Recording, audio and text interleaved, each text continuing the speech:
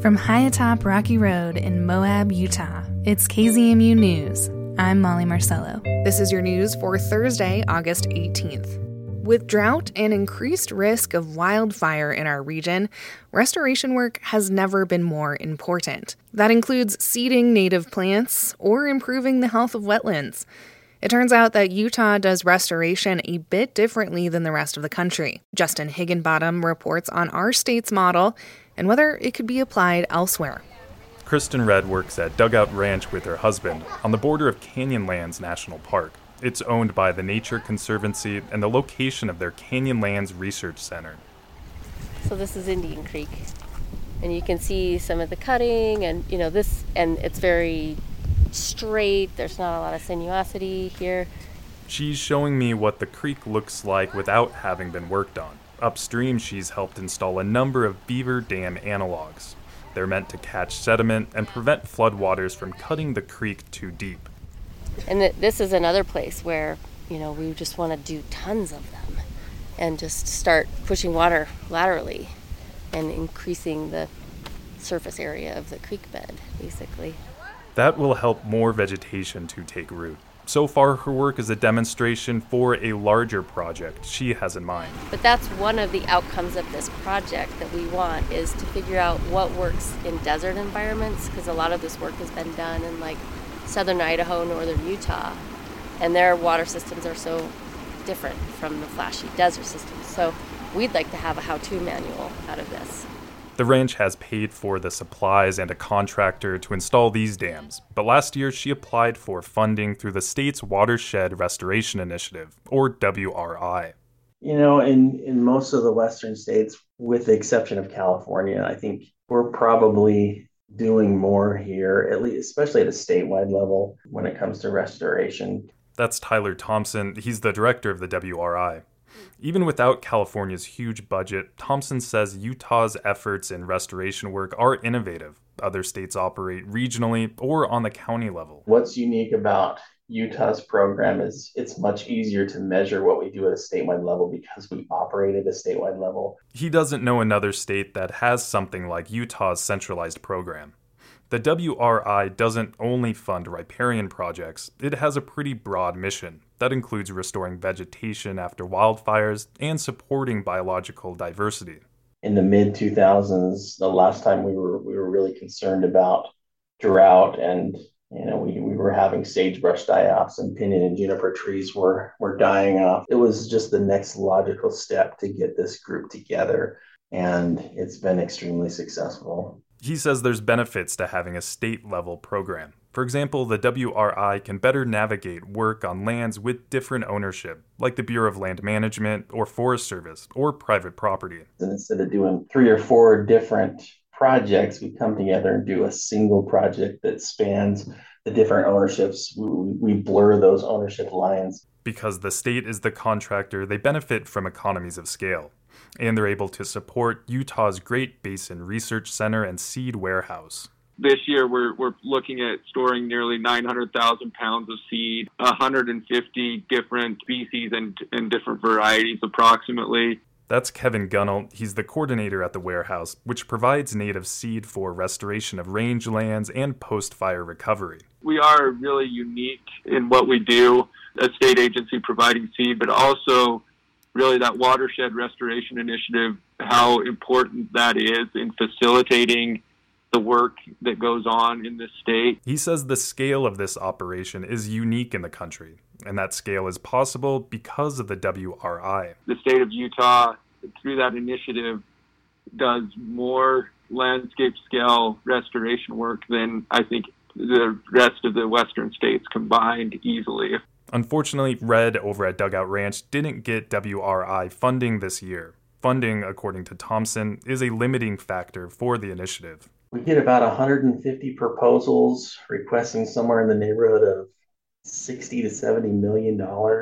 And typically we can gather together about 35 or 40 million. That will fund around 2/3 of those proposals. He says each year they chase around 100 sources of funding, from the federal government to nonprofits.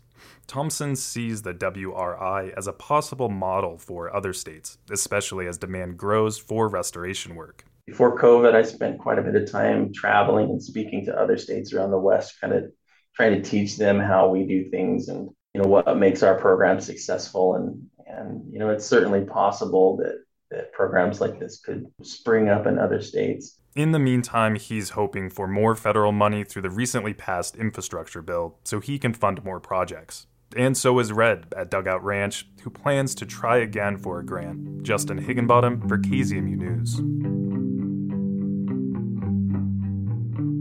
Water cuts are coming to some users along the Colorado River next year, but they're not enough to keep the river's largest reservoirs from declining. The federal government promises to take action to keep water flowing to 40 million people in the Southwest, but without firm agreements to conserve among the states that rely on it, what comes next for the river remains unclear. With our partners at KUNC, Alex Hager has more. States that use water from the Colorado River had 60 days this summer to conserve an unprecedented amount. That challenge proved too much. They could not agree on a deal, and the river still faces huge risks. The system is approaching a tipping point, and without action, we cannot protect the system and the millions of Americans who rely on this critical resource. That's Camille Kalimlim-Tudin, Commissioner of the Federal Bureau of Reclamation. She told states to cut back on their water use, or the feds would step in and do it for them. The deadline has now passed, and the feds so far are not mandating big cuts to water use. But with the Colorado River's supply-demand imbalance only growing, no one is off the hook yet. Again, Commissioner Tudin. It is by working together that we can achieve meaningful water management and conservation actions and find a sustainable future for the river that serves as the lifeblood of the American West. Reclamation did make one move to keep that lifeblood pumping. The agency issued relatively small increases in water cutbacks to Arizona, Nevada, and the country of Mexico. Those cuts were already agreed to, and they're not drastic. Arizona faces the steepest reductions.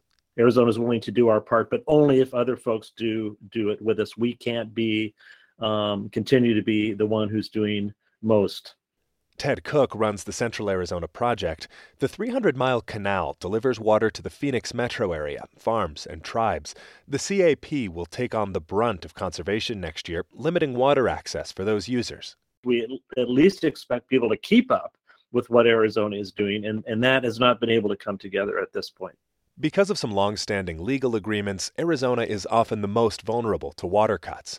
But leaders in that state say that is untenable, and what the river desperately needs is shared sacrifice. Tom Bushatsky directs Arizona's Department of Water Resources.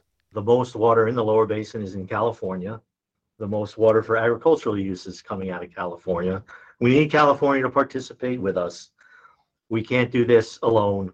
Bushatsky says he also wants to see firm commitments from the river's upper basin states of Colorado, Wyoming, New Mexico, and Utah. Leaders there rebuffed federal calls for conservation, saying they were using well below the amount they're legally entitled to. The new Inflation Reduction Act has $4 billion for conservation. Some states want to use it to restart programs that pay farmers to temporarily stop using water. But the last-minute influx of cash may have made negotiations even harder.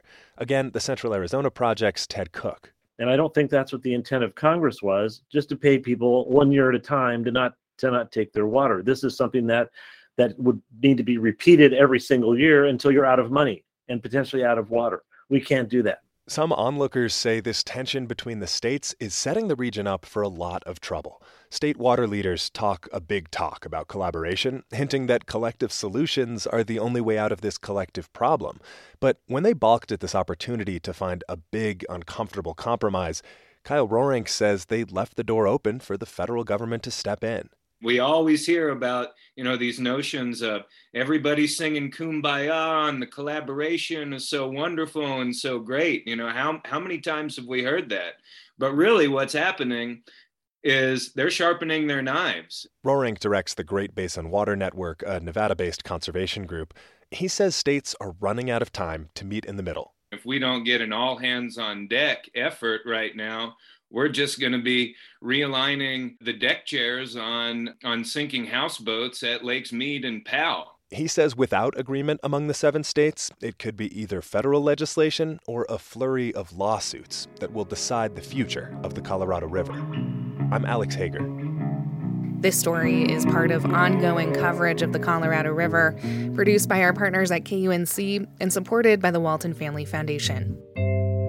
And that's the KZMU News for Thursday, August 18th. Get your community-powered journalism Monday through Friday at noon and 7. You can also find KZMU News anytime online at kzmu.org or wherever you listen to podcasts.